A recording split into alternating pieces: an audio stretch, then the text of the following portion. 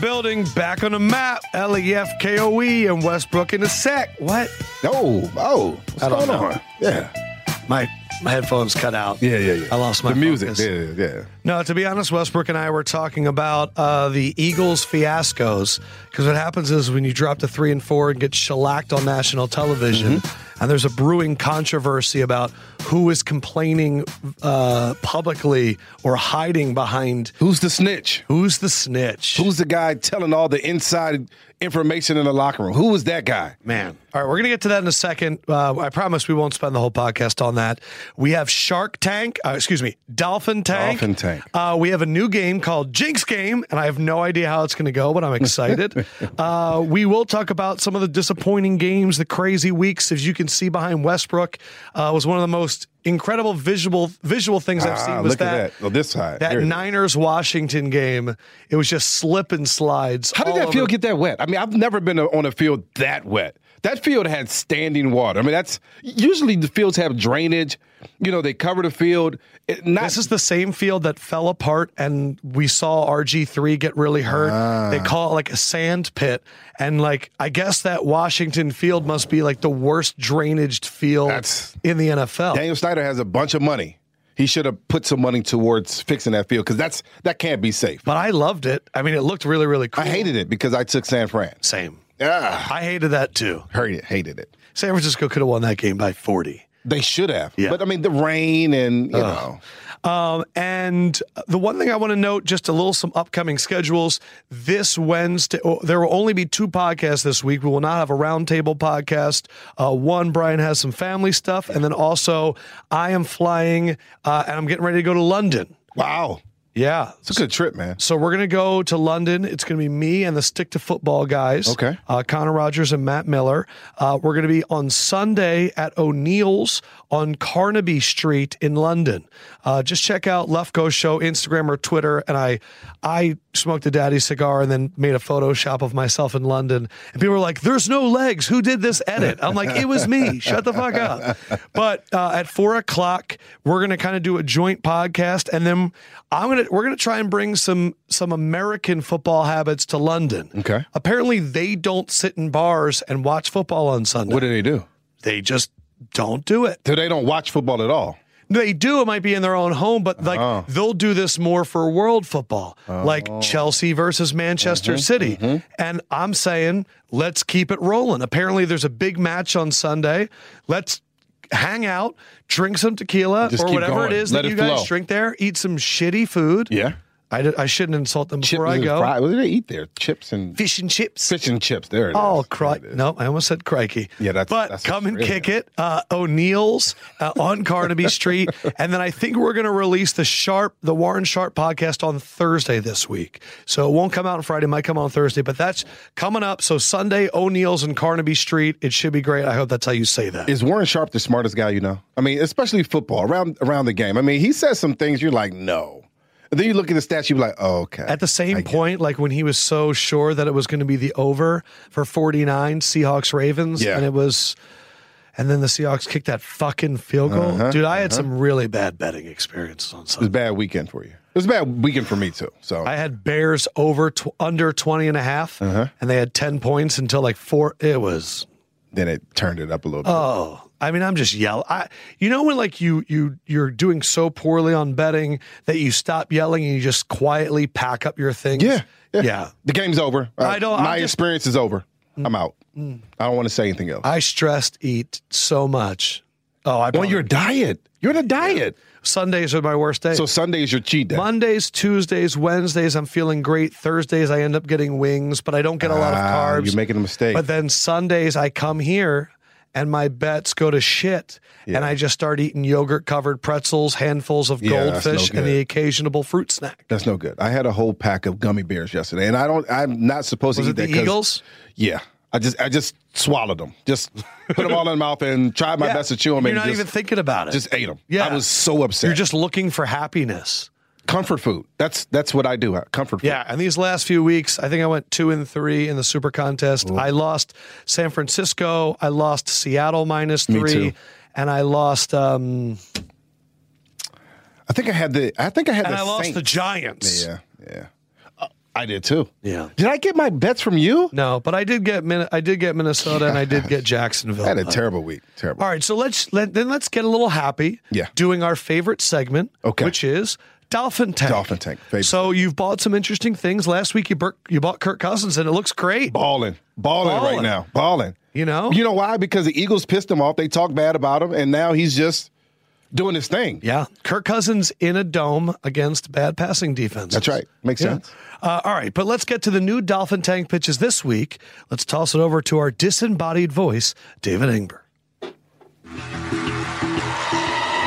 Welcome back to Dolphin Tank, where Lefko pitches venture capitalist Brian Westbrook on some of his new NFL investments. First up, Lefko's got a top 10 defense that you need to buy right now. That's right. It's now or never, Brian Westbrook. If you don't purchase it, we're going to move on to somewhere else. No team has scored more than 20 points against this defense all season. They're 10th against the pass, 12th against the run. They're top 5 in points allowed per game. They're top 10 in sacks. I have to get rid of them now. Are you interested in buying them? So they're top 10 sacks. Top 10 in sacks. What does the offense look like?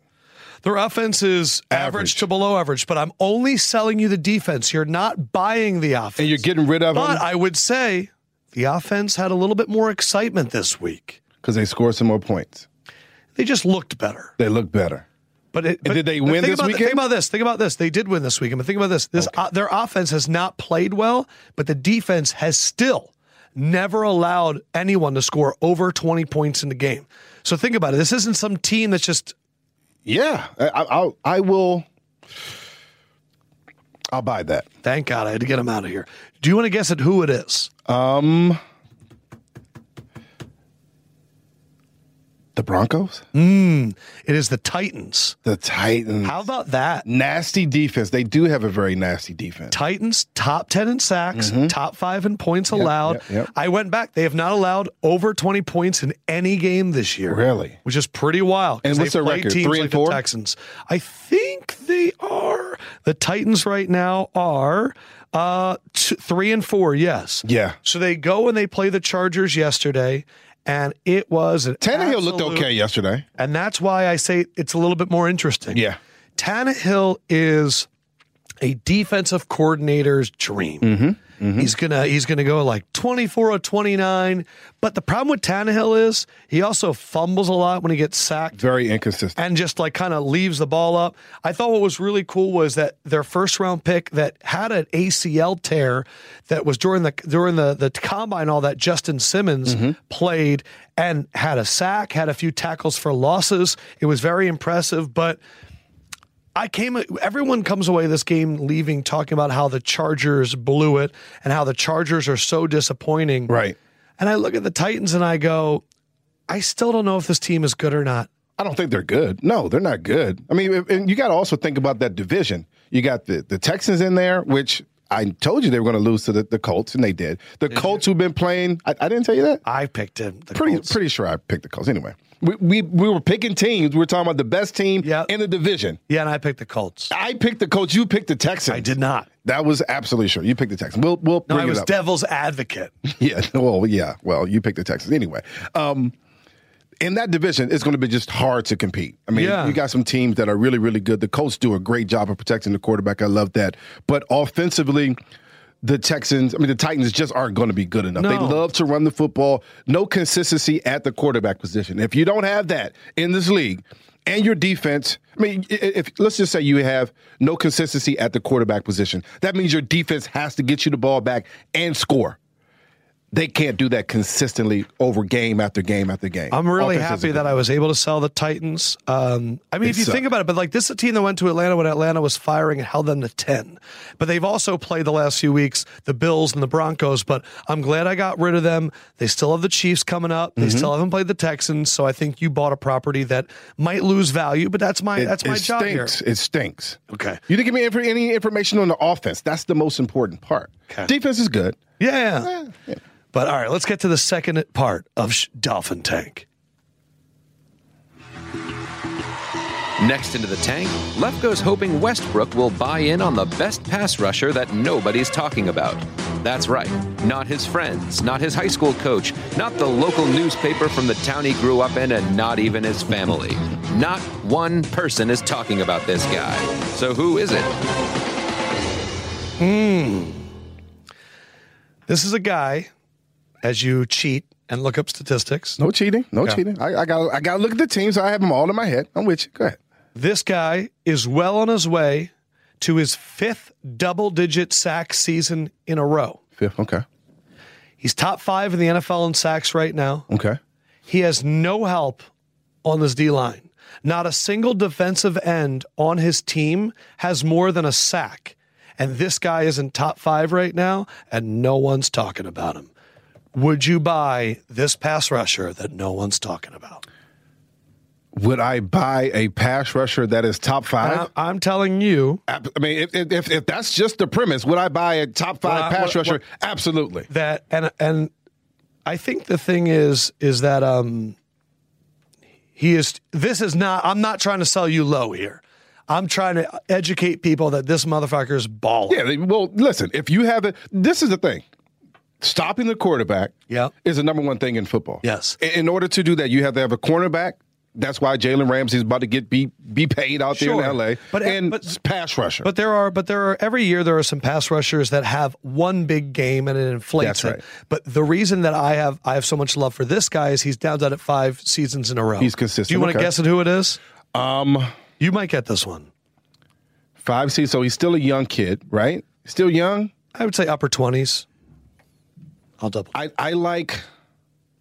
Is it Hunter from the Vikings? No, but I love Danielle Hunter. He was really, really good. All right, so the answer is Chandler Jones. Chandler Jones has been balling out quietly because nobody watches the Arizona Cardinals. That's right. Last 3 games, he's had a half a sack or more in every game against the Giants. 4 sacks on Sunday. Wow. On Daniel Jones. Well, that's okay. And forced fumbles. But what I'm saying though is we've seen this with other guys, like we talk about Shaquille Barrett. Shaquille really hasn't had a sack these last few weeks. Nope. But Chandler Jones has been a model of consistency. Ever since he came from New England, I think in the 55 games he's played in Arizona, he's had 49 and a half sacks. He does it every year. He has no help on this defensive line. He's opposite of Suggs over there. And the Cardinals right now are 3-3-1. And I think it's been a mix of Kyler Murray, who's been phenomenal, this running game, whether it's been Edmonds, Kyler, who's run more the last few games, and David Johnson, who came out, and then Edmonds was still able to do it. This is not a great offensive line. Nope. But I look at, they just get Patrick Peterson back. That's huge. That's huge for this past game. For Chandler Jones. But I look at Chandler and I go, he's always been a guy when he has a matchup that he can win, he wins. Dominates. Yeah. And I love the Cardinals right now. I think they're super fun to watch. I think they are fun to watch. I think their quarterback is a big part of that. But when you get Patrick Peterson back, you add a depth there. That makes your quarterback hold the ball a little bit longer. Oh. It makes you second guess if you want to throw that interception or take the sack. That kind of bodes well for Chandler Jones. But I think the exciting part about this offense is that you got a couple guys in the backfield that can get it done. Johnson and Edmonds. Edmonds, he just looks faster than everybody else. He looks so much quicker, so much faster. And also, by the way, did you know he went to Fordham? No. It's like, I don't know if there's like a secret society of Fordham, but like whenever someone goes to Fordham, everyone's like, by the way, did you know he went to Fordham? It's like this weird New York thing. Well, yeah, because nobody expects good football players to come from Fordham. Yeah. Nobody expects that, but I think there is. I just feel like we don't talk about the fact that Tariq Cohen went to like North Carolina A&T. I just feel like every time I hear Fordham. Chase Edmonds, it's Fordham.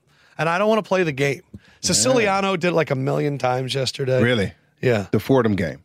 Yeah, I don't know. Fordham grads are interesting. They're really, really smart people. Dennis, I think, went to Fordham from Gridiron Heights. Dennis seems like a really cool guy. I don't even know if that's true. I may have made that up. I think he said Fordham. No. Pretty sure he said Fordham. He didn't? Yeah. It's true. Nailed it. Yeah, see? There you are. He seems like a Fordham guy, though. So here's one thing I like about Arizona's offense, since we're talking about Chase Edmonds, who went to Fordham, and the rest of the team. So the first 4 weeks of the year, the Cardinals ran 4 wide receivers 64.2% of the time. This was the offense that Cliff Kingsbury was going to bring in. And then what I think is amazing is the last 3 weeks, they've had 4 wide receivers in the field 16% of the time. So it dropped 48%.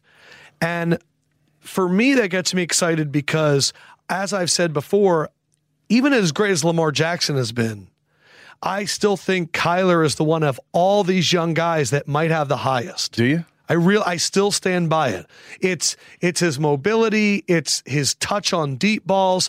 I think Kyler is the next Russell Wilson. I said it last week. I'll say it again. He may be more exciting than Russell Wilson. Russell Wilson is that old, reliable Russ we talked about, just basic and plain. I don't know. Russ has been so exciting. No, he has been exciting because he saves the game with his arm. But Kyler is, if you just get him a little bit of space. I mean, this kid is so fast. In a small package, he makes plays that you don't think that he'll be able to make. And the arm talent is there. But what excites me is like we see a lot of young coaches that come into the league and they want to do it their way. But what you don't realize about the NFL is you need to adjust every single week. That's right. And so the fact that Cliff has been able to adjust, and Arizona over the last 3 weeks has been one of the best running teams in the NFL, and they're really not doing it with a ton of offensive line talent or any wide receiver talent, is a testament to what that relationship could be. The other side, though, I was very disappointed in Daniel Jones. This is an Arizona defense that has been destroyed by tight ends this year, has allowed a lot of big games, and Daniel Jones is holding on to the ball for way too long, especially when your offensive line's getting destroyed. Scared to throw. I mean, scared to throw the ball. I think Patrick Peterson played a big part of that. I think Saquon had a good game. I'm starting to wonder if Pat Shurmur is the right guy to lead this quarterback. He called in a we need to go down the field and score to tie or win this game. There was a 3rd and 15 where Patrick Shurmur called a draw play. Yeah. And then it was like 4th and 16, and then they threw for it. So I know that he was trying to but like, don't be fucking cute. You don't have to be cute. Stop. No. And you get Evan Ingram back. You get Saquon Excuse back. me, it was 3rd and 18, and he called a draw play. You have the opportunity to feed your horses, allow you guys to eat a little bit. And you know what? I still don't think Saquon is all the way back. I saw him become a little gimpy there. Oh, yeah. I just a little bit. I just wonder if Pat is a guy to lead and mold a young quarterback. I think you put coaches in place for the talent that they have right now, and you hope that they can mold younger talent. Because, of course, you're going to have that younger talent coming in at some point. I'm not sure that he's the right guy to lead this football team going into the future. Yeah, I don't know. The jury's still out. I just think that I don't want to blame it on Pat because I know that if he had the choice, Daniel Jones would have a few more games of experience right now. Yeah, of course he would. And he'd be at a different stage. I think that Pat has kind of earned the right with all the Gettleman nonsense and the ownership meddling that I'm judging Pat Shurmur on how Daniel Jones looks at the end of the year. I want to see development. I want to see him build the offense around him. Have you seen development? Because I was more upset yesterday with the Giants' run defense and how awful that was. Just because the Cardinals could do whatever they wanted. The Giants' defense has been bad for a long time. Yeah. But Shermer's an offensive guy. Yeah. Like, I get on Dan Quinn because I go, oh, bro, you're the defense, and your defense looks like shit. Right. You have no leg to stand on. Where with Shurmur, I'm like, hey, James Betcher, can we fix this defense really quick? So bunch of holes in that defense. But the fact that Arizona right now is 3-3-1.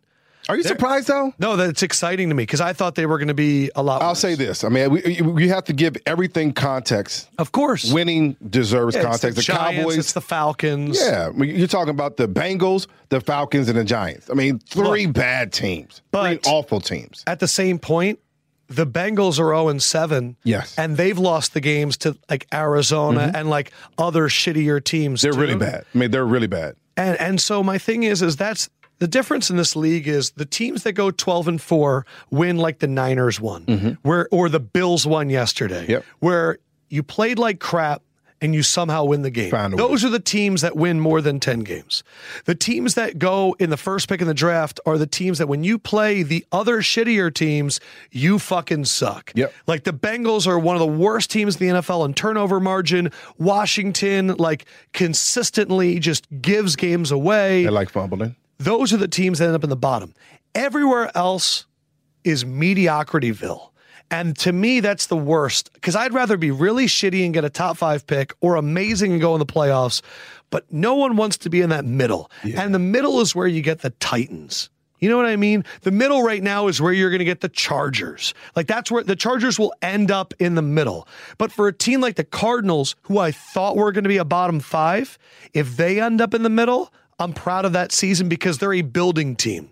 That's not a team that I thought would do anything this year. Well, no, you're right. They are building. If the Bears end up in the middle, it's disappointing. Yes. If the Rams end up in the middle, it's disappointing. Expectations. That's expectations saying, hey, yes, you should be here, and you feel you ended up here, and you're not good enough. But if the Raiders end up in the middle, I'm happy for them. Of course, because no one expected them to do well. Now, the Falcons ending up in that bottom group, it's going to get their coach fired, is what's going to happen. And I'm surprised he hasn't got fired already. Right. So I think there are some teams where we kind of have certain expectations, and I just don't want to forget what we thought these teams could do in the beginning of the year as our metric. Let me give you, what about the Texans? If the Texans don't win their division, in a division where Andrew Luck is gone now, right, that's a disappointment.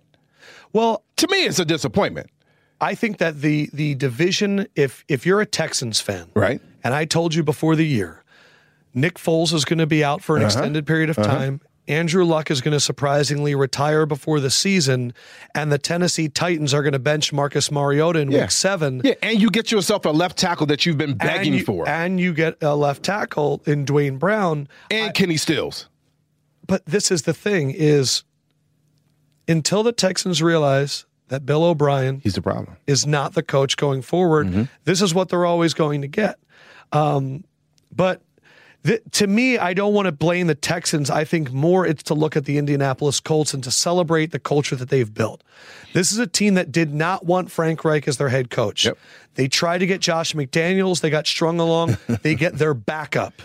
Chris Ballard figures it out. This is a team that had the most money to spend in all of free agency and barely spent anything.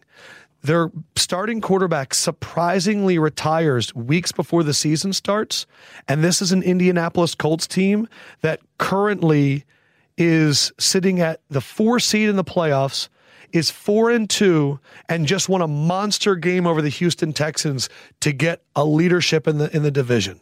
It's incredible. We always talk about it. Win in the trenches. And they lost Darius Leonard for a few weeks. Oh, yeah, he came back. T.Y. Hilton's been hurt for a few weeks. Absolutely. It's unbelievable. They win in the trenches, but Jacoby Brissett has been really good because he's had a bunch of time to throw the football. They do a great job of scheming up and saying, hey, we're going to block with the most people we can. If it's 7 people, 8 people, we're running a 2-man route. We have no problem with that. We're going to allow you time to throw the football down the field. And Brissett has been accurate. He's been accurate. He's taking care of the football. He's making big plays down the field. This is all that you can ask from this young man, especially with a defense that's being stingy. You got a little bit of a run game with Marlon Mack. They're getting the ball back to you offensively. This is a great setup for Brissett. I was at an Eagles watch party on Sunday night. Oh, man. And we're not going to transition to this. It's to make a point about the Colts. And they said, I don't understand what's wrong with the offense. It's still Doug. And I would say if you looked back at the Eagles Super Bowl run and that offense, what team in the NFL is the closest to running that offense? And I'd say it's the offensive coordinator of that Eagles team, Frank Reich, in Indianapolis. When I watch the Colts offense, I see what Carson Wentz was running 2 years ago with Ebron and Doyle and Mack and Naheem Hines and getting different running backs involved and occasional deep shots to wide receivers. Frank Reich is running that offense. Frank Reich was also running that offense with the Chargers when Phillip Rivers was putting up points. Yes. So if you were to ask me now, and I love Doug Peterson, and I can't believe I'm going to say this. Don't say it. If the Eagles could have Frank Reich or Doug Peterson as their head coach, of course, I would take Frank Reich. Of course. And Doug made some decisions and has the analytic prowess, but I don't think Frank Reich doesn't have that. If he were the head coach during that run, I think that I look at the Eagles right now, and in that meeting room for the offense is Doug Peterson, Mike Groh, and Deuce Staley. And it used to be Mike, those guys too, but also Doug Peterson, Frank Reich, and the dude that is that was in Jacksonville right now. Think about he was at Minnesota. Not Stefanski because he's still in Minnesota, but I know you're talking about. The hard part for John DiFilippo. Yeah. But yeah, I think Frank Reich, I think, looking back now, was the guy that made that run happen, and he's doing it in Indy. He does a great job he gets no credit for scheme because you're talking about all the young guys, but he does a great job of just putting this offense. Listen, I like T.Y. Hilton. I like Ebron. But when you come into talk about the top 5 receivers and tight ends in the league, you probably don't mention those guys. But they game plan. They scheme better than anyone else. And that's exactly what he did for the Eagles. He game planned and he schemed better. And right now, what do? You protect your quarterback with the run game. You protect them with max protection with the best offensive line in football, period. And you say, we're going to have some time. Just go back there, make an easy throw. Make the throw. We're going to play one-on-one with our receivers, allow them to win, and make an easy throw. That's what Brissett has done. Four touchdowns, 0 interceptions yesterday. I will say, though, I know I was a little hard on Houston. I know Will Fuller has a hamstring injury and he's going to be out for a few weeks. Yeah. But the thing I will say about the Texans is they are a team that I think could end up still fighting in the playoffs for the AFC because the AFC right now is really weak. Right now, if the season was to end today, which obviously it doesn't, they would be the 6th seed. There are only 6 teams in the AFC that have 4 wins or better, and there's 8 in the NFC. But I look at Houston, and there was a point of that game where they were down 28-13 with 6:38 left in the fourth quarter, and they came back and were within, I think, 5, and were driving, and it was a late interception that ended it. They also had a touchdown taken away earlier in the game where Deshaun Watson was scrambling, and they called him down, and he definitely wasn't down. They had a few very untimely turnovers. Houston's offense is good if Will Fuller comes back, is going to keep them in any game. And they're, in my mind, one of the most dangerous teams in the NFL. But I value consistency, and the Texans don't have that. And whenever I see a team that's not consistent, I usually look at their coach, and Bill O'Brien fits that mold for me. When you talk about coaches, you talk about penalties. 10 penalties. That's a lot of doggone yards you're giving up right there as far as penalties. These quarterbacks still getting sacked. Your quarterback's throwing interceptions, 2 interceptions for Watson yesterday. These are all things that make you lose football games, especially against a team in the Colts that's not going to make a bunch of mistakes. They're just not. They're going to play solid offensively and aggressive defensively. They're not going to make a bunch of mistakes. The Texans have always made mistakes. They're always making bad plays, and that's why they continue to lose games like this, especially inside of their own division.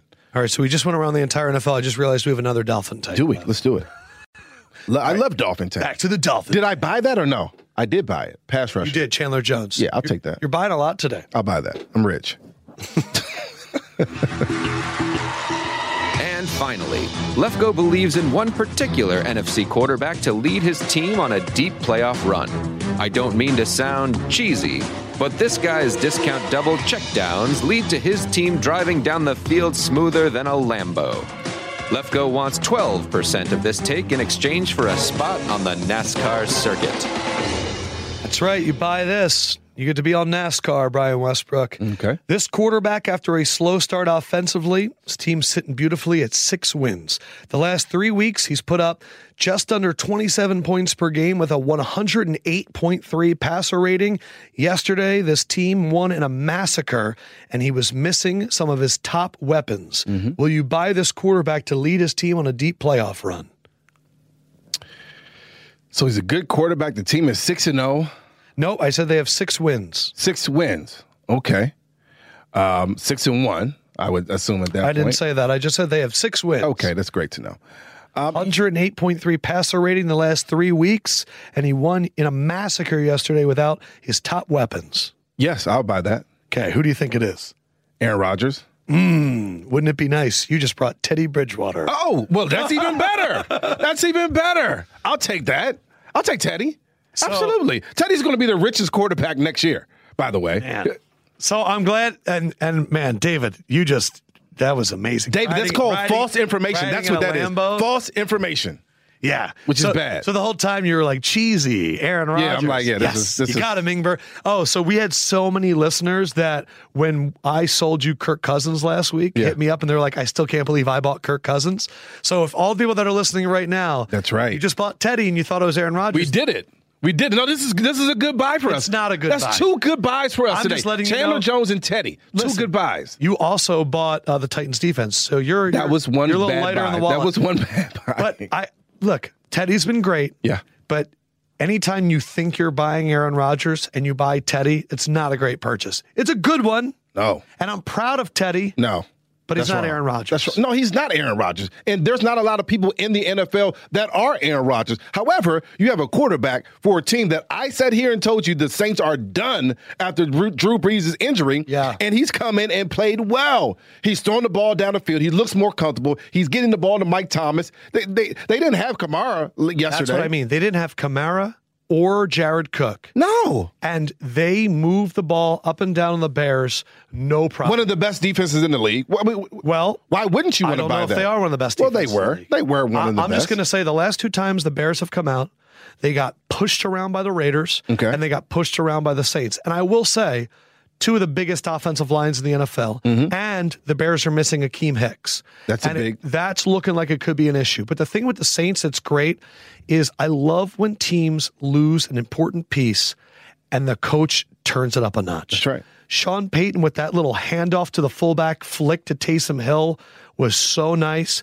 I look at the Saints right now, and we said when he went down to the Rams, we looked at their calendar, and it was at the Seahawks, Cowboys, Bucks, at the Jaguars, at the Bears, and then Cardinals. And we said, let's get to the bye. They'll go 3-3, 5-0. My Super Bowl Saints are looking that's right. more Your and Super more Bowl legit every fucking week. But you really believe that Teddy's earned himself a lot? Like I saw Peter King was talking about today, he could see Denver making a play at the end of the year. Absolutely.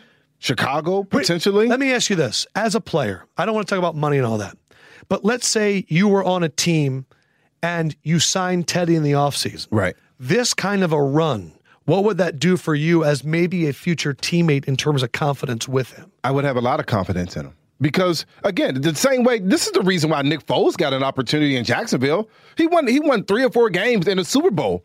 That doesn't mean he's a great quarterback. They had a good defense. They had a lot of things happen for him. They played at home, and things worked out. And he got a big contract in Jacksonville. Teddy Bridgewater is better than Nick Foles. You have to believe that. Sure. He's going to get paid. That's why he was the number one, the highest paid backup in the NFL this year, because he has talent. When he was in Minnesota before the injury, he showed a lot of promise. I disagree. He had promise. Are you kidding me? He had a lot of promise. He had like 110 yards passing in that wild card loss. He was young. He was a young quarterback. This is what I mean. Young quarterback with promise. He's going to improve and get better. You know how I said Ryan Tannehill is like a defensive coordinator's dream? Teddy Bridgewater is like a defensive coordinator's wet dream. He is so good at protecting the ball. The thing about Teddy, perfect. So this is what I love about Teddy, and I have been hard, and I want to kind of take some of it back. I got to cover Teddy for 3 years at Louisville, right? And the rest of the team talked about Teddy like he was a magician, in terms of one of the most convincing leaders I've ever seen, where he wasn't a yelling guy, but people would be like, he gets hurt, but he never tells any of us. And when he goes to a party, it's like that old draft day thing. Like no one showed up to his birthday. Everyone shows up to Teddy's birthday. Right. Everybody likes him. I don't think Teddy's getting a big contract this offseason. He is. Because I believe that Teddy's going to be the future quarterback of the New Orleans Saints. I said earlier this year that they should go to Taysom Hill, and that was a little misguided, and I think I was a little bit too excited by the preseason. And crazy because Taysom Hill has only thrown 3 passes. I don't know how many more years Drew Brees has left. Because I believe the Saints are going to win the Super Bowl this year. I think Drew Brees is going to go out on top. Ooh. That's just kind of how I think. Okay. Let me go my prediction a little further. I think the Saints are going to win the Super Bowl, and I think Drew Brees retires. Oh. Yes. Okay. Because I don't think Drew Brees is going to want to rehab any bit more the hand or whatever. But I think if you're the Saints, and I go, we know we're going to have Kamara for a few more years. We know we're going to have Michael Thomas for a few more years. Our offensive line, Ryan Ramczyk, very young. Yep. Andrus Peat, very young. Yep. Teron Armstead's getting up there, but he's still pretty healthy. We look at our defense. We can build this whole team with Teddy. Okay. And I think they can keep Teddy at a pretty good rate because Teddy is also one of these quarterbacks that I think if you sit him down in a room and go, Teddy, if we pay you $18 million a year, so like well under franchise quarterback market value, we can get a lot of studs around you.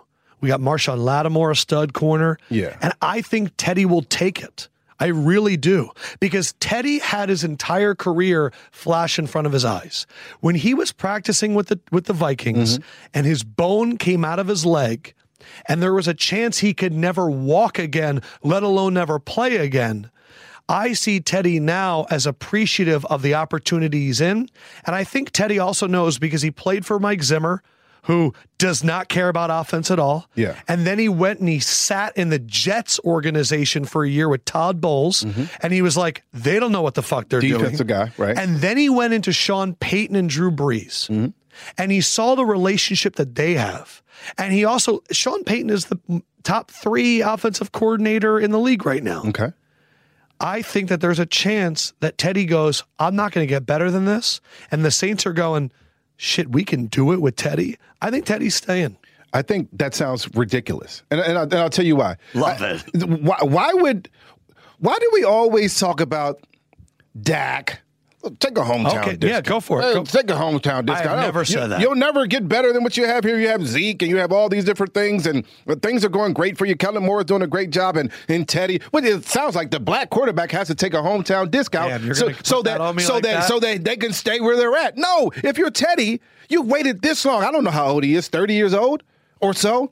Now he go get paid. If the Saints aren't willing to pay you $18 million, let's say 20. I made up a fake number. Okay, let's say Teddy 20. Bridgewater is 26. 26. That's even better. Sure. This even means more money for him. No, you pay the kid. You pay him the going rate. The same way with Dak. The going rate's going to be $34, $35 million. That's the going rate of starting quarterbacks in the NFL. That's what you're going to have to pay Teddy. That you just made me racist quarterback. Has Drew Brees taken less? No. That's why the team was average for all those years. He didn't take less. Why do Teddy have to take less? And everybody else takes more. Go gets paid because he wants to stay with Sean Payton. If you were going to rank all the quarterbacks in the NFL right now, where would you put Teddy? He would be in the top half. Okay. He'd be in the top half easily. So I was on Mina Kimes' podcast. I had to rank them all, and I have Teddy at 21st. Really? Okay. Okay. I'll read you mine. Yeah. I have Phillip Rivers at 20th. I have Jimmy Garoppolo at 19th. Ahead of. What have you seen from Jimmy G? Nothing. Okay. You haven't seen anything from him all season. I have also above Teddy. I have Baker, Sam Darnold, Josh Allen, Kyler Murray. I have Kirk Cousins. What have you seen from Baker? I have Dak. Where are you getting this from? Where have you seen from these guys? Listen. You haven't seen anything from Baker? If you want to exist in a world where we give quarterback wins as a meaningful statistic, as though Teddy Bridgewater, the Saints... That's the most important statistic. Really? Because I believe that absolutely. I believe that the Saints were able to shut down the Bears without putting a single 8-man box on the field, and that since week 3, the Saints defense ranks 3rd in win probability added behind only the Patriots and the Niners. They shut down the Bears. They held the Jaguars to 6 points. Teddy played great against the Bucks. They held the Cowboys to 10. If you believe that the only reason the Saints are winning is because of Teddy Bridgewater, then you should be his agent. Because what I'm telling you is the Saints defense has put Teddy Bridgewater in a position to win games. Yeah. And Teddy Bridgewater, in my mind, is not more talented than Baker. He is not more talented. He is a very smart football player that has talent. Well, I think he could be a really good quarterback in this league, but he is not in Dak's level. Like, Dak is a $35 million a year guy. Teddy Bridgewater is not. Because he hasn't played enough. He's been hurt. He's been a backup. He's been a backup in Minnesota because of the injury, a backup at the Jets. He's been a backup the last couple years. So he was the starter with the Vikings. Yeah, then he got hurt, right? Yes. And then he was a backup in New York, right? Yes. And then he's been a backup with the Saints. So if you were a GM, how much and Teddy came to you and said, I want to be in the top quarterbacks paid in the year, and you're the Denver Broncos, well, how much would you pay him? You have to pay the going rate. You would. You can't pay a kid $20 million. Look. I want Teddy to get paid. He should. I am an advocate for players first and foremost. But if I'm a franchise, before you even go there, how do you take away the intangibles of a quarterback and say that they're meaningless? Those are important things. All the things that we're talking about, Baker in particular, leading the team and not worrying about the media, all these important things that Teddy does very well. What do you think the Browns? Those things are valuable. What would the Browns' record be with Teddy instead of Baker? You think it would be that much better? I think if the way that Baker's throwing interceptions, absolutely. Because I would say, then who's more valuable? Who's better, Sean Payton or Freddie Kitchens? Sean Payton more valuable by a lot, right? Yeah. Okay. Who's better? How is the gap between Sean Payton and Freddie Kitchen bigger or smaller than the gap between Teddy Bridgewater and Baker Mayfield? That to me feels like negligible. Like it's not even that big of a deal. Right. But I'm telling you that Baker Teddy is Bridgewater, talking in the media, until Baker is saying all these crazy things in the media and not playing well in the game, until Teddy goes out there and does it the right way. All those people at the party, all those people following him because he's a good leader. Sure. Then he goes out there and plays well.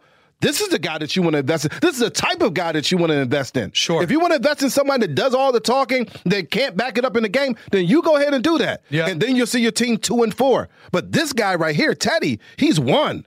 That's why you invest in this type of guy. I understand what you're saying. I just think the reason the Saints their team is better. The coach is because better. of Sean Payton. Maybe. Well, how do you draw the line between Sean Payton and Drew Brees and Sean Payton and Teddy Bridgewater? There has to be a line somewhere. You have to still go out on the field and perform. Teddy does that. Because I believe in all of the sports, in major sports in America, the NFL coach and the coaching staff is the most direct correlation to wins of any sport. Maybe. An NBA coach can be a big deal, not that much. Major League stars Baseball, can control that game. Right. But there's a reason why Belichick wins every year and Sean Payton wins every year and these great coaching staffs can win every year. Sean McVay will find a way to win almost every year. Well, yeah, but when you have a Hall of Fame quarterback, it makes it easy for the Saints to win and for the Patriots to win. It makes it much easier when you have that. Belichick is won without Brady. Sean Payton is currently winning without Drew Brees. He's won what without Brady? He won 11 wins without Brady in that one season. And then what happened? I don't think any other coach. He didn't have to deal with it again. Oh, yeah. I mean, what are you saying? What I'm saying is, he won. You're also in the weakest division in football. Everybody knows that. Yeah. So I mean, what you talking about? All right, so you're down to pay. I'm a little bit angry at you. I'm angry at you too. Well, I'm a little angry at you. This is the first time that we've got angry at each other. You put that race bullshit on me. I'm not saying that you're racist, but I mean, just say you were joking about it. No, I don't think that you're racist about it. You know that, but I think that why would we be talking about Teddy taking less? Yeah, so he can stay in New Orleans with Sean Payton. Because that means to me that he doesn't have the ability to be successful in any other offense, and that's not true. I'm telling you that I think that if you put Teddy onto most offenses, I don't think they're going to be that. Let's go through the team. So it won't be as good as with Sean Payton. If Teddy Bridgewater went to another team with a good offensive coordinator and an offensive line, he's going to be good. Okay. But there's a lot of situations. Let's use San Francisco for example. That's the best offensive coordinator in the NFL. Okay. Well, you said that Jimmy G's better than him. Yes. And Jimmy G hasn't played better than Teddy? Oh, that's very even. Like you have to understand, like if I'm doing quarterback rankings and you're separated by two people, it's negligible. Well, you said he's the best, so he should have higher. He should be better, right? Sure. San Francisco should be better, right? I think that if Teddy was in San Francisco, it would be pretty similar to what we're seeing right now with Jimmy Garoppolo. It'd be like even. Really? You think it would be that much better? I mean, I think it would be better. Yeah. Okay. I think it would be better. I think Jimmy G has been average. I mean, I think he's been average. I agree. And I think that I also think when I haven't looked at his numbers, but I will now, that seven touchdowns and 6 interceptions, that's below average. When I look at 3 games in the last 7 under 180 yards passing, the highest was 181. That's average. We're talking about an average quarterback. Absolutely. With the best offensive coordinator. So when we're comparing them to Teddy has been better. Sure. So, I mean, he should be better based upon your assessment. Sure. Because he has the best offensive coordinator. Look, if you want to go based on statistics against teams that are not even the same teams that they've faced and not factoring the other things. I get it. Oh, yeah. Well, this has clearly struck a chord. Well, the 49ers have faced Tampa Bay, Cincinnati, Pittsburgh, and Cleveland. So, I mean, and Washington, by the way. So, it's funny because I was going to get into Aaron Rodgers off of that game, but it kind of got into this really heavy. Yeah. Because you got me excited about that. But I still fucking love you. I love you too, man. Okay, good. But we have to be able to discuss this type of thing. Absolutely. No, now I'm just going to beat the shit out of you in the rest of the show. Well, what happened? You know what happened? Before we go there, what happened was, yeah, I have some residual anger. Tell me. Built up in me. Let's get it all out. For the Eagles. Okay. Not from you, but you from know the what? Eagles. That's very fair. Residual. Because I almost bumped into somebody on purpose on the train today. Absolutely. Because of the fucking Eagles. So really, that segment was brought to you by the fucking Eagles. Damn right. Fuck yourselves. What are you doing? Fuck you. What are you doing? All right. Aaron Rodgers, that was godlike flow out of Aaron Rodgers yesterday. Yes. Ingber said this before the show. He goes, it's fun to watch Rodgers cook. Mm-hmm. And I would say out of really all the quarterbacks in the NFL, there's a few that if they start fucking going, it's special. Russell Wilson, when he starts dicing you up, it's special. Deshaun Watson, when it's one of those like 45-point Texans game, it's great. But when Aaron Rodgers does it, it's the other team, it looks helpless. He's looking at the sideline. He's winking. He's doing a little double check. Little guns, everything. He does that he runs to the end zone and just kind of flips the ball. And it was cool because this guy, Rob Domofsky of ESPN, interviewed all the Packers that have never played with Aaron Rodgers before. Mm-hmm.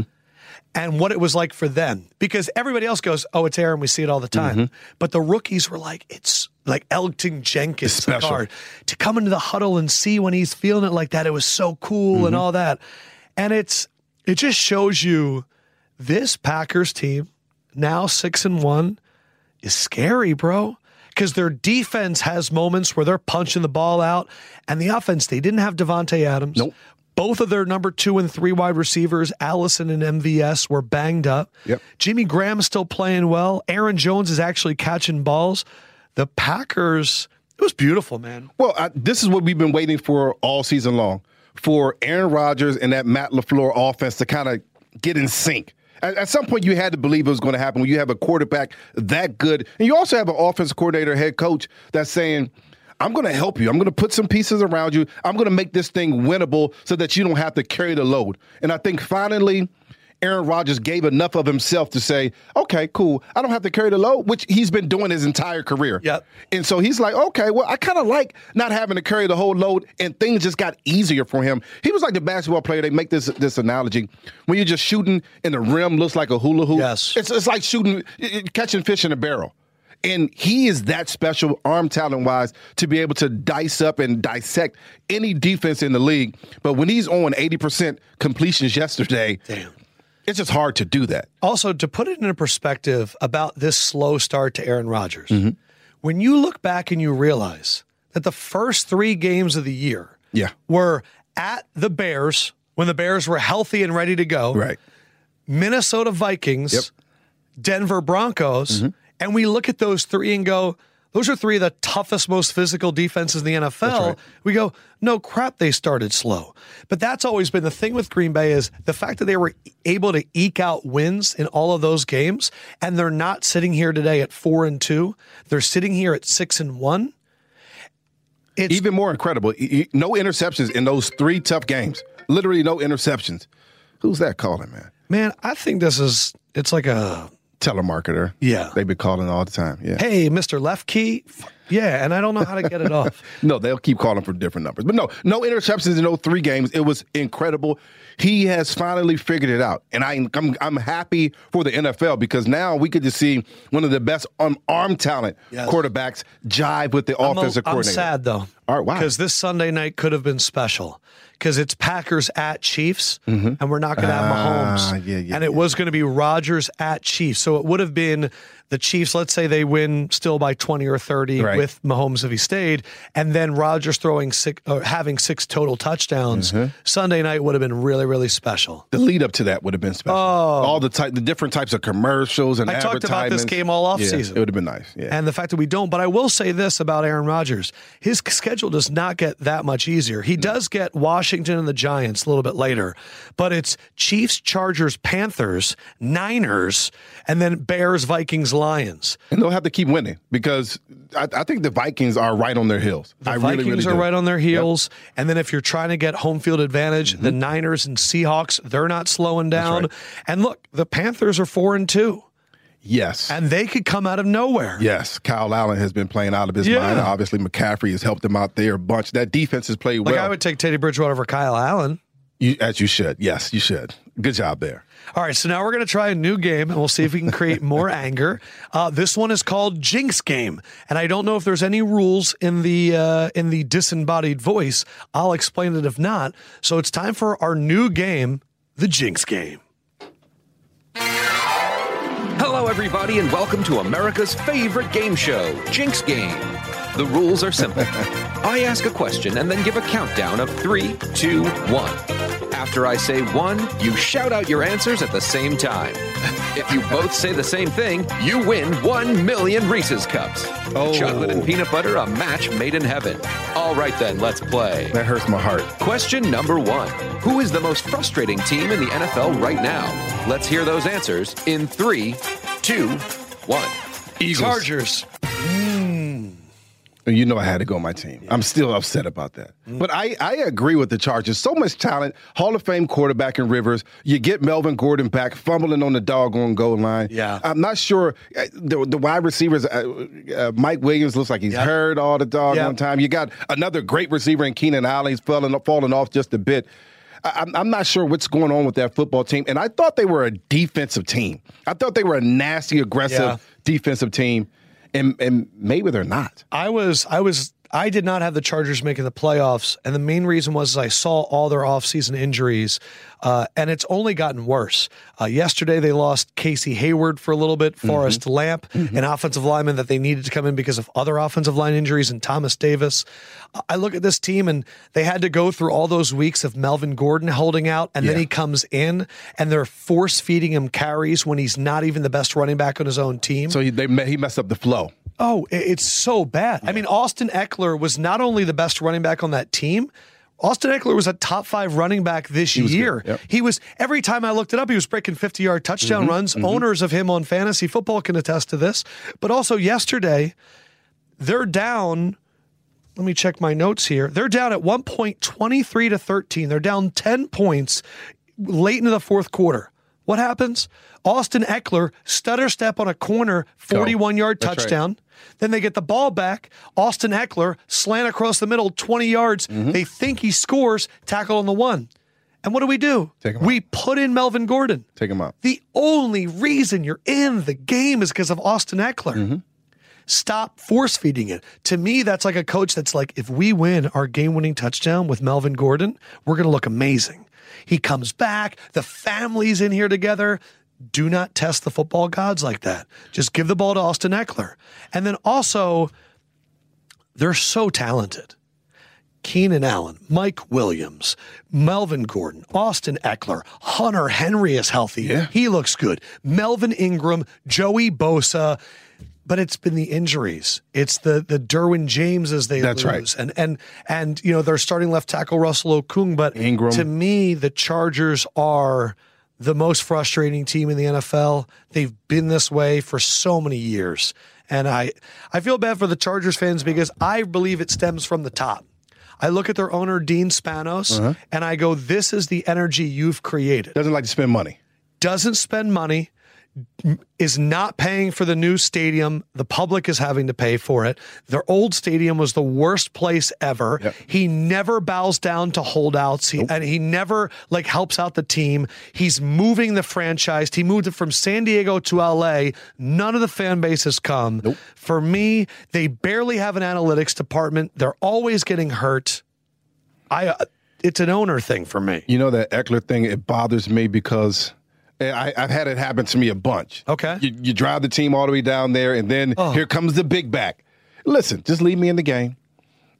You mentioned something to football gods. Listen, when I get us down there, don't take me out. I've had that conversation with Marty Morningwig several times. Like, yo, don't take me out the game. Was it contentious, or did he understand? He understood, but they all the numbers say get the guy that's 250 pounds in, get the guy that's 230 in, not the small guy. What you don't understand in these situations, myself like Austin Eckler, the small guys, you'll never see him. You can't see him. The big guys are not jumping over the top, but you all know if Melvin Gordon's in the game, you're going downhill. The defense knows it too. Austin Eckler, it could be a lot of different things. It could be a toss to the side. Different things. It could be a toss. Throw. It could be a catch. It could be a lot of different things. It can be fake out of the backfield and hit him in the flat. So many different things that defense has to think about. You put the big guys in there, the defense think about one thing. Yes. Stopping the running back right up the middle. It just also seems like a very egotistical thing to go, we're going to be bigger and stronger than you. You know exactly what we're doing. It's coming right to your face. Let me tell you about ego. I go like this. I go, if there's limited space, and I need the best cutter to make that quick decision, I would rather have the smaller, quicker guys. Yeah. Also, as Warren Sharp wrote in his book, the best way to run the ball in the red zone is to spread out teams. Of course. And nobody does it. Put 3 wide receivers out there, make them spread out, because if you don't defend them, just throw it quickly. And if they do, it's Austin Eckler one-on-one with a linebacker. Nobody does. I'd rather have that. You talk about hard-headed coaches. And just a quick Mike Singletary story, because I know you know. I do. I love those stories. We're like in a Saturday night meeting, and Mike gets going. And when we get down there, we're going to ram it down their throat. And so he said, this is what he said. He said, you know what, coach? Every time we get inside the 5, we're going to run the ball. We're never going to pass it. Every play. And I'm sitting in the back like, this makes no sense. But he said, I'm just going to tell you right now, we're going to run it. And that's what we did. We didn't score any touchdowns at all. We're inside the 5, 6 times. Yes. No touchdowns. Because you want to run it? I mean, that just doesn't make sense. This is what the pig-headed coaches. Yes. This is what the Falcons were doing under Sarkisian. They would get down there and they'd go heavy set and they'd run and nothing would happen. Yeah. Because unless you're the Colts or the Cowboys or the Saints and you have one of these lines that can legitimately beat the shit out of people, stop letting people know what you're going to do. Yeah. I will say that it felt like the end of the season for the Chargers yesterday. They're 2-5 now. They are in a division with Patrick Mahomes getting hurt where maybe they could sneak in there. And the AFC's weak. What about the Raiders coming back a little bit, too? Yeah, I think the Raiders, I've been very impressed with Gruden and how they've been able to figure out that Waller and Josh Jacobs are building pieces. And that's awesome. But it also, to me, I kind of feel like the Lions had their season end yesterday. For me, the fact that they're now, what are they, like 2-3-1, something like that? The Lions right now are 2-3-1. It was the fact that I'm watching that game. Darius Slay gets hurt. Yeah. Kerryon gets hurt. Yep. Snacks is getting hurt. I'm sitting there going, this team just played on Monday Night Football. 2 weeks ago, they're hanging in there with the Chiefs, and they get a few calls that don't go their way. Then they go and they play the Green Bay Packers, and they have that game, and none of the calls go their way. Yep.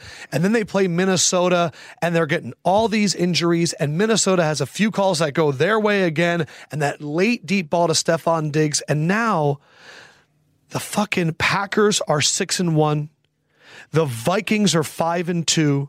Chicago's 3-3 in a good division, and the Lions are 2-3-1. They're better than Chicago. They're probably a better team. I would than bet Chicago. on Detroit long term over Chicago, but with 2 really good teams in the West, 2 good teams in the South, I'm looking at the Lions and I'm like, their season, it looks so good. Well, the defense was playing well. Ended. Matt Stafford was balling early on. Obviously, Marvin Jones got off yesterday. 4 touchdowns. They're in a tough division. They put up 30 points yesterday. That's still impressive, especially for a team that you're saying is more of a defensive team. But, yeah, they're a good team. Wrong division for this season. That's just the way it goes sometimes. Man, I feel bad for that fan base. All right, let's go back to a Jinx game and see if we don't. I'm not even going to discuss why I'm pissed off about the Eagles. Maybe. Maybe later. Question number 2. Who's been the most exciting rookie so far this year? Let's hear your answers in 3, 2, 1. Joey Bosa. Ooh. What are you talking about? Joey Bosa. Well, he's been impressive. He has been very, very. Sorry, Nick Bosa. Fuck. I'm going to say Joey. I got Joey's. All right, so Josh Jacobs. I love guys. Listen, this team in Oakland still has a bunch of work to do. But I love guys that just come in. You haven't heard him say a damn thing. He just goes to work every day. He's a volume back, and they hand him the rock. When he stiff-armed Adrian Amos in the first play of the game. I thought he killed him. Yeah, I thought so, too. And I know John Gruden just a little bit. I know he loves Josh Jacobs. Just hand the ball to the big back, let him rumble down the field, let him wear down a defense, and then allow Carr just to throw the ball to Waller as much as he wants. But listen, I love it. I love the way he plays. He makes a lot of good lateral cuts. He has the speed. He has the power to finish at the end of runs. Yes. He's the type of building piece that you want at the running back position. He is really a coach's dream. People are going to sell on the Raiders, and I'm telling you that you should. Are they? Why? Because the NFL is a reaction-based industry, and so the Raiders are going to have let up 42 points to the Packers. Well, the Packers are really good. They're probably the best team in the NFC. So this is how the news cycle is going to go. This is my prediction. Today and tomorrow will be spent a lot about Aaron Rodgers and all that. Then who do the Raiders play next? Let me look really quick.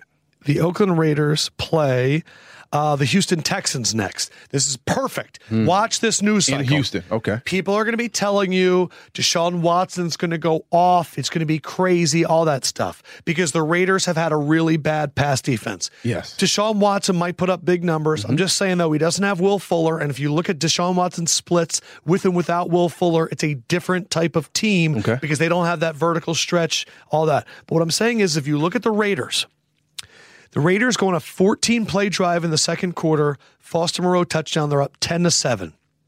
Then the Packers are driving, pass interference in the end zone. The Packers go on an 8-minute, 11-play drive to go up 14-10. And then here come the Raiders. Yeah.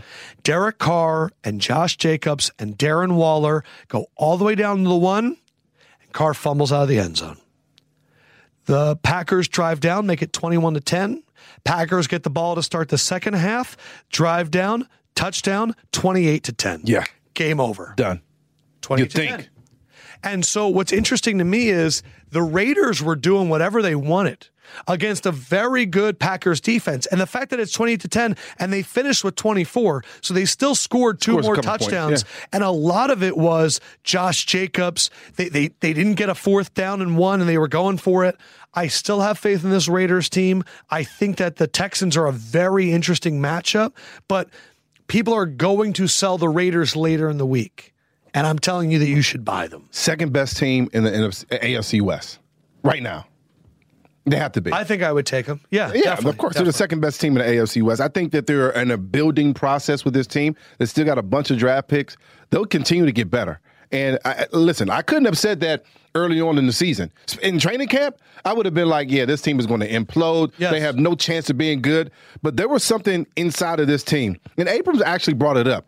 While everyone was saying discounting them and kind of kicking them to the curb, they were silently building. Yes. Quietly like, yeah, it's us against the world. And they don't have Abrams when he comes back. Yes, it's a different story. Do not forget.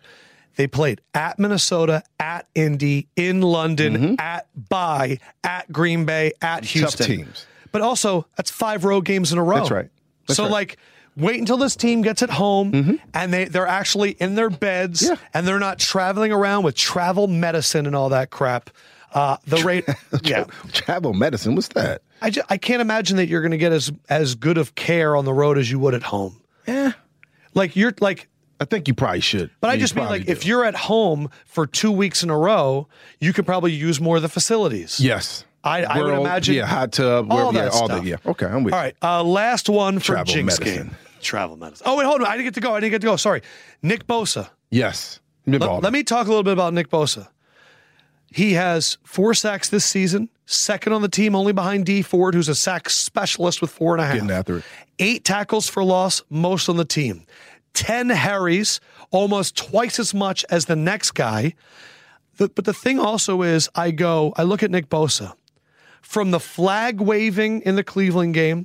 He gets the final sack in the Washington game and slip and slides across, and the rest of the team does it. And that awesome image.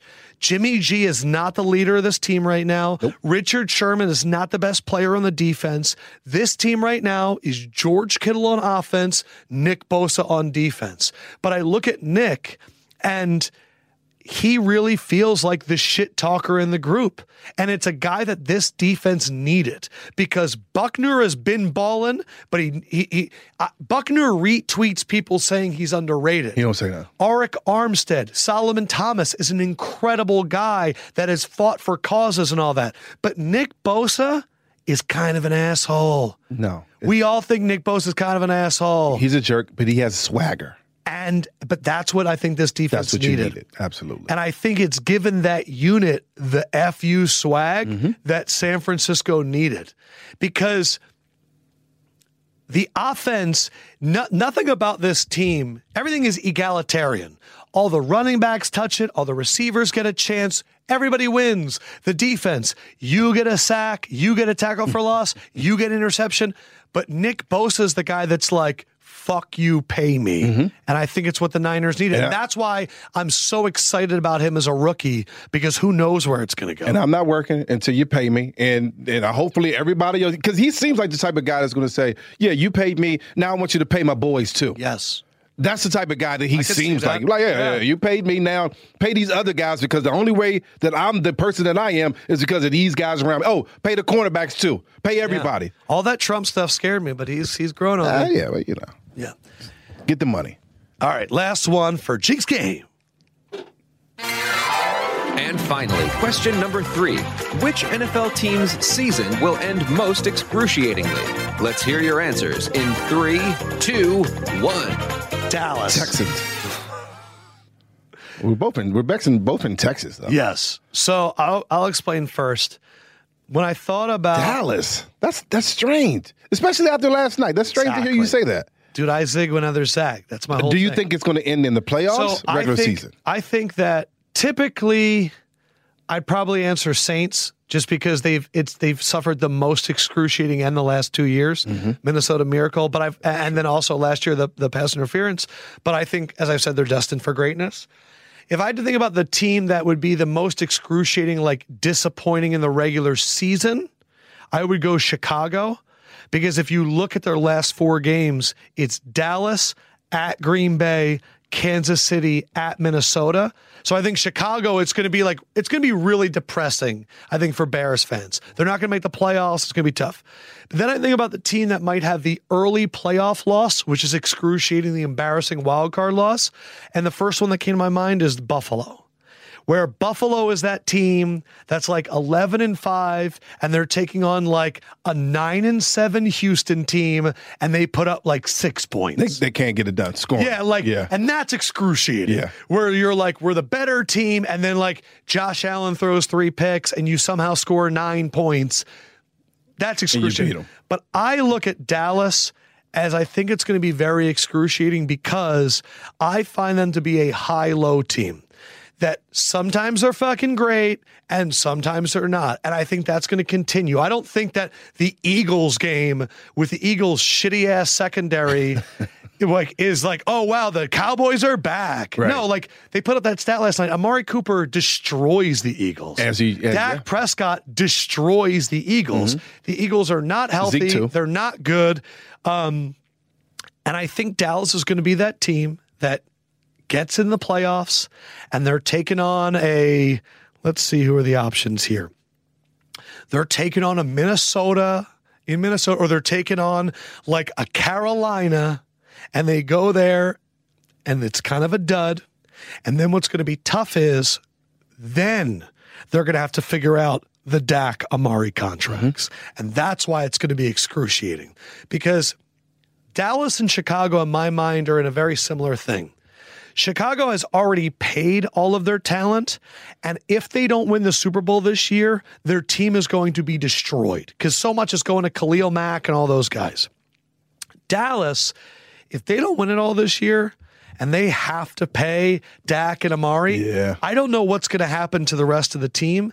I just think this is going to end badly for Dallas. I do not see them as a Super Bowl contender. I see them as a really, really good playoff loser. When healthy, I think they have a good team. They haven't been healthy in a long time, but you have to have one of those days where Dak is just on. We know that if they get Zeke going. I had Dak, by the way. Where did you think I had Dak ranked as my quarterbacks? You want to guess? 14. I had him at 12. 12. Okay, it's close. And you know what? After yesterday, I'd probably have him at 11. A little bit high. Okay. Yeah. I like that. But so I think Dallas' season is going to end really painfully. Dallas, I have a feeling your whole family's going down. Those Doyle rules. Wow. I said Houston, a couple of different reasons. Yeah. But the more I think about it, I think the Rams may be a scary team that will crash and burn. I could see in the first round of the playoffs whenever they play. I think San Fran obviously wins the division, I think. Yeah. So, I mean, it probably is going to be 2 wild cards coming out of that division, you think? Maybe. I don't know. We just talked about the NFC North. Yeah. That's the hard part. And the NFC playoff picture it's going to be crazy. It's going to be crazy. So certainly we could talk about the Rams, but Houston Texans, they have a lot of talent. I mean, I love what the quarterback has done. I love the fact that they got a bunch of receivers on that team that can just go and get it, speed and can go and get it. Right. Hyde has done a decent job running the football. They traded every pick that they can imagine for Tunsil, still giving up sacks, by the way. With all that being said, they should have been cruising to win that division. Losing that game yesterday, I'm like, maybe they're not as good. Even though the quarterback put up good numbers, even though the defense, I mean, you got to play much better and couldn't get to the quarterback. But there's something about this football team where you're saying, you know what, Bill O'Brien's going to lose him a football game. You talk about it all the time. You hate the coach. He does it all the time. You have to believe that at some point, a critical situation, Bill O'Brien's going to mess things up. No matter how much talent's on that football field, he's going to mess it up. And the worst time to mess it up is that last couple weeks of the season where if you win, you're in, and if you don't, you go home. And that's an awful lot of talent to be going home. So right now, if the season started today, the 3-6 matchup in the AFC would be so exciting. Baltimore-Houston. Ooh, I like that. High scoring. I want to say this quickly about my Baltimore Ravens, because I would say right now— you should be proud of them. I would say that I'm claiming the Saints in the NFC and the Ravens in the AFC. But remember, before the year, I said that the Ravens would be the 1 seed. Mm-hmm. Okay. Right now, they're 5-2. Kansas City's 5-2 as well. And they're going to be missing Mahomes for the next few weeks. Yes. I could see them picking up a loss. The Patriots are 6-0. And I would say they've been very vulnerable. Their offense has not been great. Also, their schedule has been wildly easy. I am not saying that the Ravens are definitely going to make a run of this one, but it's not out of the realm of possibility that the Patriots could come back to earth and make it very interesting with the Baltimore Ravens if the Ravens can keep up this pace. Mm-hmm. How impressed were you with Lamar Jackson and the Ravens yesterday? So, here's the thing. There's just not many times in a football game where you'll say the quarterback is the best athlete. By the way, Patriots play at the Ravens week 9. It's going to be a great game. Oh, so good. And I would lean heavily toward the Ravens in that one. Just being wow. There's not a lot of times when you can say the quarterback is the best athlete on the field. It's just not. I mean, because the quarterback's usually kind of stiff. You got wide receivers that can do all different types of crazy stuff. But Lamar Jackson continues to show every single game that he's the best athlete on the field. And I just think that you always wonder, you say, I'll give you an example. Earlier in the year, we're saying, in my mind, we're not getting the most out of Aaron Rodgers. We're just not. Right. I mean, just because I don't know that he understands the offense that well, or just him and LaFleur just haven't matched up. But every time I see Lamar Jackson, I'm saying we got the best out of Lamar Jackson today. Every single time he plays, you get the best out of him, whether it's 150 yards rushing, whether it's only 100 yards receiving, passing. You're getting the best you can out of Lamar Jackson. He does things on the field that make people look silly, that running backs in this league aren't even doing. He's that special. He had one run yesterday where he ran out left. I wrote it down. Lamar had, so in the fourth quarter, Mark Andrews has a drop. 3rd and 8, Lamar runs for 40. Mm-hmm. The next play, he runs left. There are 3 guys. He takes 1 step to the right. 2 of them fall, and he goes and picks up yards. And then they go down and get a field goal, make it 23-13. He's just doing things that other people can't do at the position. And I had him a lot higher than Mina in the rankings. I had him, this is before this last game, I had him at 9th in the NFL. And you're moving him up higher. I would say, so I had him behind Breeze, Matt Ryan, and we'll see with Matt Ryan's injuries and stuff. What do you mean? So you're just ranking? I was just ranking quarterbacks and how they're playing right now. And Matt Ryan's putting up a bunch of yards. They're always trailing. He's putting up a bunch of yards because of that. And he's been in domes for every game. I also think that if you had to choose a quarterback to go win you one game, you probably would choose Lamar Jackson. Well, that's what I mean. But look, we're in a weird situation because I have been hyping up Lamar all year. Yeah. And most other shows have been talking about how he can't throw. And so we're in this situation where we've actually been Lamar stans for much of the season, and the rest of the NFL media is starting to get used to it. That's right. And so it's always weird when, like, you love a guy and then other people start loving the guy and you're like, fuck you. This is my guy. Didn't used to like the guy. That's right. And so Lamar, the clips are going out today where John Harbaugh's like, do you want to go for it? And he goes, hell yeah, let's go for it. And everyone's like, I like this Lamar guy. Yeah. But look, I said yesterday, and people were like, oh, you like his 150 yards and 2 touchdowns? It's just the fact that if it's 3rd and 15, this happened yesterday, and Lamar steps up in the pocket to run, the opposing fans are going, fuck. Of course. And that's the fear that Lamar is bringing into people. Think about this. Think about this with the Ravens, as I'm going to wax more poetic because they're my fucking team. They're 5-2. Lamar has not had a great passing week in the last few weeks. Nope. His number 1 wide receiver has been hurt for the last 3 weeks. Yep. His number 1 tight end dropped 3 balls, including a tight end this past week. I don't know what Mark Rodgers was doing yesterday. His defense has not had Jimmy Smith since the first half of the Miami Dolphins, arguably their best corner. When he gets back after this Marcus Peters trade, they could have 3 corners that are Jimmy Smith, Marcus Peters, and Marlon Humphrey, who's been balling, which means they could now play man-to-man on the Kansas City Chiefs if they had to, and we don't really have a wide receiving threat for the Patriots. I look at this Ravens team, and Lamar is getting more and more comfortable. Every year, when the first-year quarterbacks go to the second year, we see a jump. And I would say so far this year, Josh Allen has made a jump. He's been more accurate on slants. Sam Darnold, we've seen in Dallas, look like he made a jump. Much better, yeah. Baker Mayfield, oddly enough, took that step back. But Lamar has taken a leap. Yep. And there are times where in the offseason we do, whoa, big offseason, and we kind of, react. But Lamar was the whoa, big offseason all offseason. We can't believe how much more accurate it is. We can't believe how much better he's throwing the ball. And people spent all offseason going, this is bullshit. And it hasn't been. And he came out and he threw the ball early on. And these last few weeks, he's been running the ball a lot more opportunities. The one position you can never account for. That's why Vic has had so much success. You can never account for the quarterback running the football. And you just can't. Your defenses aren't built that way, and you have a week to prepare for these guys, and you get out there and you just can never account for him running the football. And then when he gets in space, he's just better than everybody else. That's huge. I want to mention one thing, though. I know Seattle lost his football game. Yes. It was a close game. I still have a bunch of confidence in the Seahawks. I do too. Obviously, they gave up 2 touchdowns on the offensive side of the ball, the interception and a fumble recovery there for a touchdown with Humphreys. They lose about 14 points. I still think the Seahawks are going to be a tough out for any team that has to go to Seattle and win, even though the Ravens put up a bunch. Listen, it's hard to play against this type. It's kind of like, those teams that, when the big schools goes and plays at Army and Navy and they run the wing tee and the wishbone, it's hard to prepare for that. You can never prepare for the speed. You can have as many running quarterbacks as you want running around practice. You can't compare the type of speed and prepare for the type of speed that Lamar Jackson has. It's amazing. 116 rushing yards against Seattle, 152 against Cincinnati.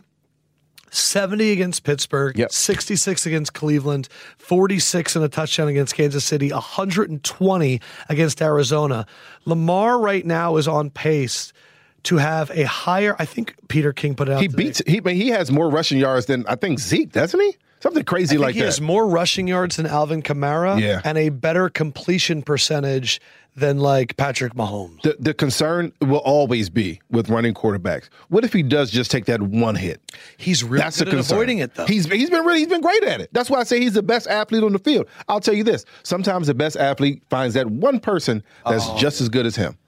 That's the part that I'm concerned about. And it has to be one of John Harbaugh's concern. What happens when you find that one person that gets you just enough to ding you a little bit, and now you're not running as fast as you're used to? I'll say this. Ravens have a bye, and their first week after the bye, I already told you, New England Patriots.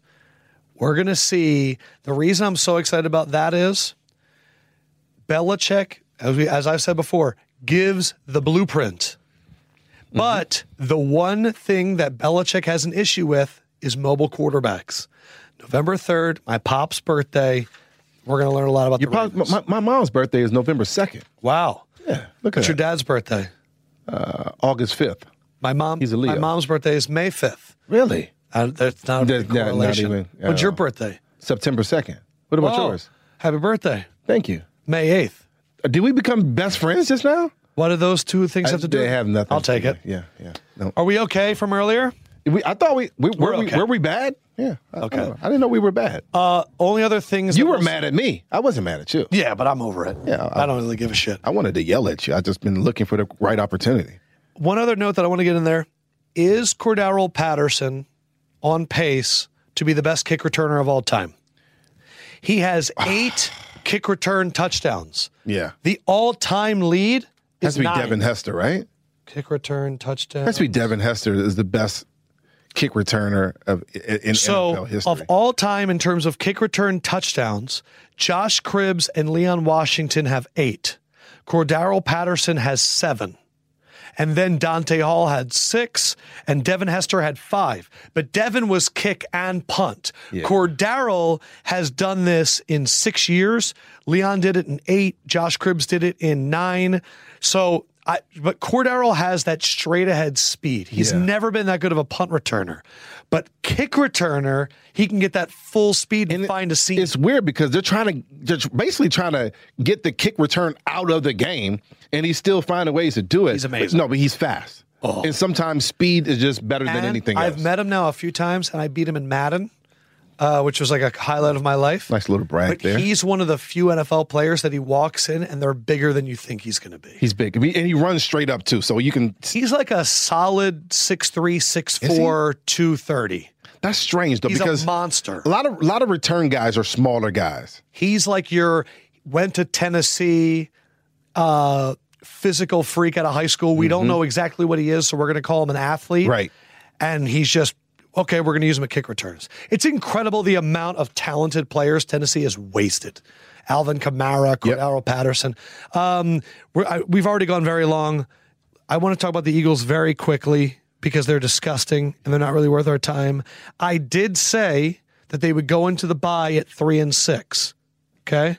Damn. Remember that I said that before? I don't remember 3-6. I mean, that's... Because I thought that this was when they started off like 1-2 or whatever it is, and then I thought they'd get a win over Chicago. I still think they can maybe beat Chicago. I think they will. But I don't think that they're going into Buffalo and winning that game. That'd be a tough game.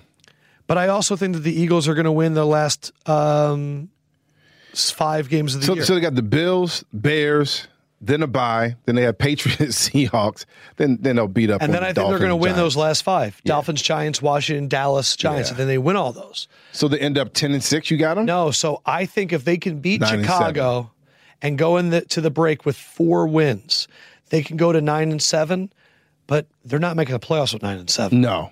Not with this NFC. Dallas will still win. So and they won't make. Well, here's the deal about the Eagles. And all offseason long, people have said the deepest roster in football. Oh, it's great. And you go into the doggone season, you bring back Jason Peters. You bring back Deshaun Jackson. You bring back Darren Sproles. You're doing things that the Patriots, the best team of the last 2 decades, would never do. Once you reach that point, you're out. And I'm sorry I got to cut you. We love you. We appreciate what you did. Here's your ring. Here's your pat on the back, and you're out. We got to move on to younger and better players. The Eagles, we feel bad. Let's keep these guys here. Let's keep these guys here. They're part of our winning culture. Well, guess what comes out today?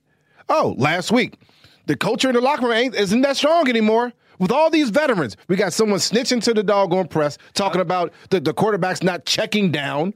The coach isn't getting it done. Upset that they didn't trade for Jalen Upset for Jalen Ramsey, which I think is valid. Everybody in the locker room should be upset based on what their secondary has done. Offensively, you have no rhythm. Frank Reich's gone. You can't score in the doggone first quarter anymore. Defensively, not only did you not go get Jalen Ramsey, you didn't get Marcus Peters. Your secondary has been trash the entire doggone season. Jalen Mills played pretty well yesterday. He got beat again yesterday in the first game back. Rasul Douglas is not a cornerback. He's a safety. I agree. He continues to put him out there playing cornerback. They get beat in every aspect of the game. Last time they played the Dallas, as a matter of fact, the last 3 times they played Dallas, Zeke Elliott had over 100 yards rushing. Guess what he did again last night? Over 100-yard rushing. And what does that offense do now? They throw the ball over the top.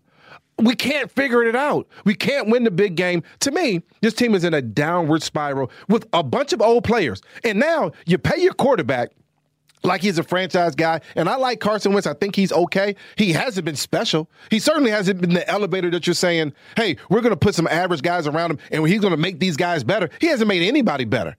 He's been okay at the best. Now, he has a bunch of guys around him that are just okay guys. But he has his job as the offensive MVP of this football team is to make these guys better. He hasn't. To all the fans that are not Eagles fans, this whole snitching thing is taking over Philadelphia right now. And they're mad about it. So Josina Anderson had a story where she said one of the players was complaining about the quarterback not checking down, and then in a separate tweet about not trading for Jalen Ramsey, a media person in Philadelphia, Howard Eskin, that's been a big name in that city for a very long time, and I never know if players like him or don't, pretty much said Josina Anderson's source was Alshon Jeffrey. And Alshon last week came out and said after they accused him, no, it was not me. Nelson Aguilar said it wasn't me. I wouldn't do that. And so there's like this snitchgate thing right now in Philly, which is like, that's when you know it's bad, when no one's focusing on the fact that they're not winning. They're focusing on who's the snitching, angriest, and they're not winning.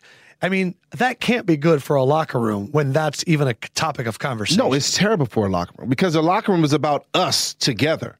Us 53 guys or 47 guys, whatever it is, us together versus the world. The Eagles actually they won a Super Bowl based on that. The underdog and it's us against the world and we don't need, all we got is us. What are you doing? When you lose by 27 points on Sunday night. On national TV. My question. In the most important game of your season, quite honestly. When you lose by that amount on national television, what the fuck is going to be in that facility this week? Are they going to come back 100 miles an hour ready to go to Buffalo and shock the world? Or is it going to be a little bit of licking your wounds? Is there going to be a players only meeting? How does a team, when you get embarrassed like this, how do you bounce back? Well, listen, again, this is what would you do if you were a team leader? This is an important point though. This is the most important game of your season. You know there's going to be a 2-game race in the NFC East between yourself and Dallas, right? And you also know that the loser of that the third. Well, I think Doug woke up the Cowboys. Well, I think when Doug said we're going to win the game, Dallas Cowboys injury report went from we don't know if either tackle's going to play, any of these wide receivers, and then all of a sudden they all fucking played. Well, that's what I think Doug's comments The Cowboys also had just lost 3 games in a row, and I'm saying to myself, well, you know what? We want to go beat a team that hasn't won in the last 3 weeks. We can do that, is what I'm saying to my football team. And so, yeah, I didn't actually have a problem with Doug's comments. No. That was meaningless to me. Here's the deal. I just think that for a football team that has been through so many wars with these same guys, for them to have to be dealing with this, to be dealing with inside the room snitches and all those different types of things, there's a lack of culture, there's a lack of character on the football team. And that's going to be an issue for a long time because you have the leaders in there. You have Peters there. That's why you bring back Sproles. That's why you bring back Malcolm Jenkins, who got ran over last night. You bring back all these guys so these issues you don't have to worry about. I just had a revelation. Uh-oh. I'm scared. I'm scared of your revelation. And we're going to end the revelation. show right on this. Good. Let's do it. So the Eagles have lost 4 games. The only one they lost at home was the Detroit Lions. Mm-hmm. And if you remember right, Detroit had a kick return for a touchdown that game. They did. The Eagles dropped about 10 passes and all that stuff. Yep. The other 3 losses, do you know what they all had in common? What's that? They were in a dome on turf. Okay. They allowed 24 points to the Falcons. Yep. They allowed 38 points to the Vikings. They allowed 37 points to the Cowboys. The Eagles, they got destroyed last season in the Superdome to the Saints.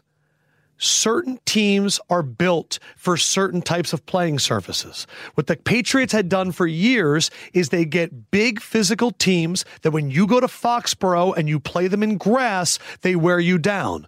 But when the Patriots go to the Saints, it gets kind of scary. Speed, right. When they go to the Lions last year, they lose. Mm-hmm.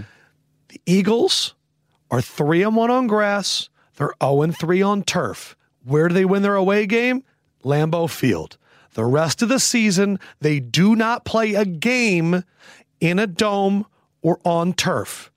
And I'm telling you, they're going to play better. The problem is when you look at the playoff picture right now, the Saints play in a dome, the Vikings play in a dome,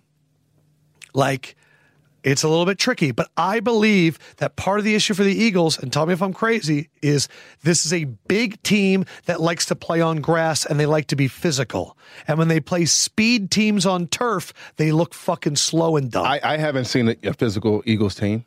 I thought they were physical in the Packers game. I thought they beat the shit out of the Jets. That was one game. Yeah, of course. That was literally. That's my new. That's how I'm justifying. I think you spun it really, really well. I think they look soft in all their games except for the Packers game, and I think they got beat up in the trenches, offensive and defensive line in all games except for the Packers. You know what? Eagles might go in. They might beat the Bills and the Bears. And I hope that they can hear this and that they say, you know what? Screw him. We're going to prove him wrong. I really, really do. But they look soft. They look like a team that's not hungry. They look like a team that has no fire underneath in their belly. And they're the second oldest team in the league. So you got a bunch of veterans on your football team, and you should never go into a Sunday night game and get blown out by 27, period. And lastly, Doug Peterson, I just want to mention this. You're down by 27. You got 2-3 minutes left in the game, and you're starting to run draws. You know what you should try to do? How about you try to get your offense on track against the third-string scrubs that the Dallas Cowboys putting out there? How about you try to get your offense on track next week and stop running draws? How about you don't give up on your team? How about you do that? Because I'll tell you what Bill Belichick would have done, he would have been bombing bombs away. He wouldn't have been like, oh, we give up. We're just going to go into the locker room and lick our wounds. He ain't saying that. He's saying, you know what? We're going to continue to fight. We're calling timeout, even though we don't have a chance of getting the ball back. We're going to continue to fight until the clock says 0. How about that? How about that? That's where we're ending. That was the right ending. You got me hyped, man. Good show today. Pissed me off today, man. Yeah, that's good content. All right. As long as afterwards we can kick it and talk about Daddy Cigars and tequila, we're good. All right, good. I don't like tequila, though. Sorry. Not best. I'm the LEFKOE man for Brian Westbrook. The Rocket Man. We will holla at you later. Be well, everybody.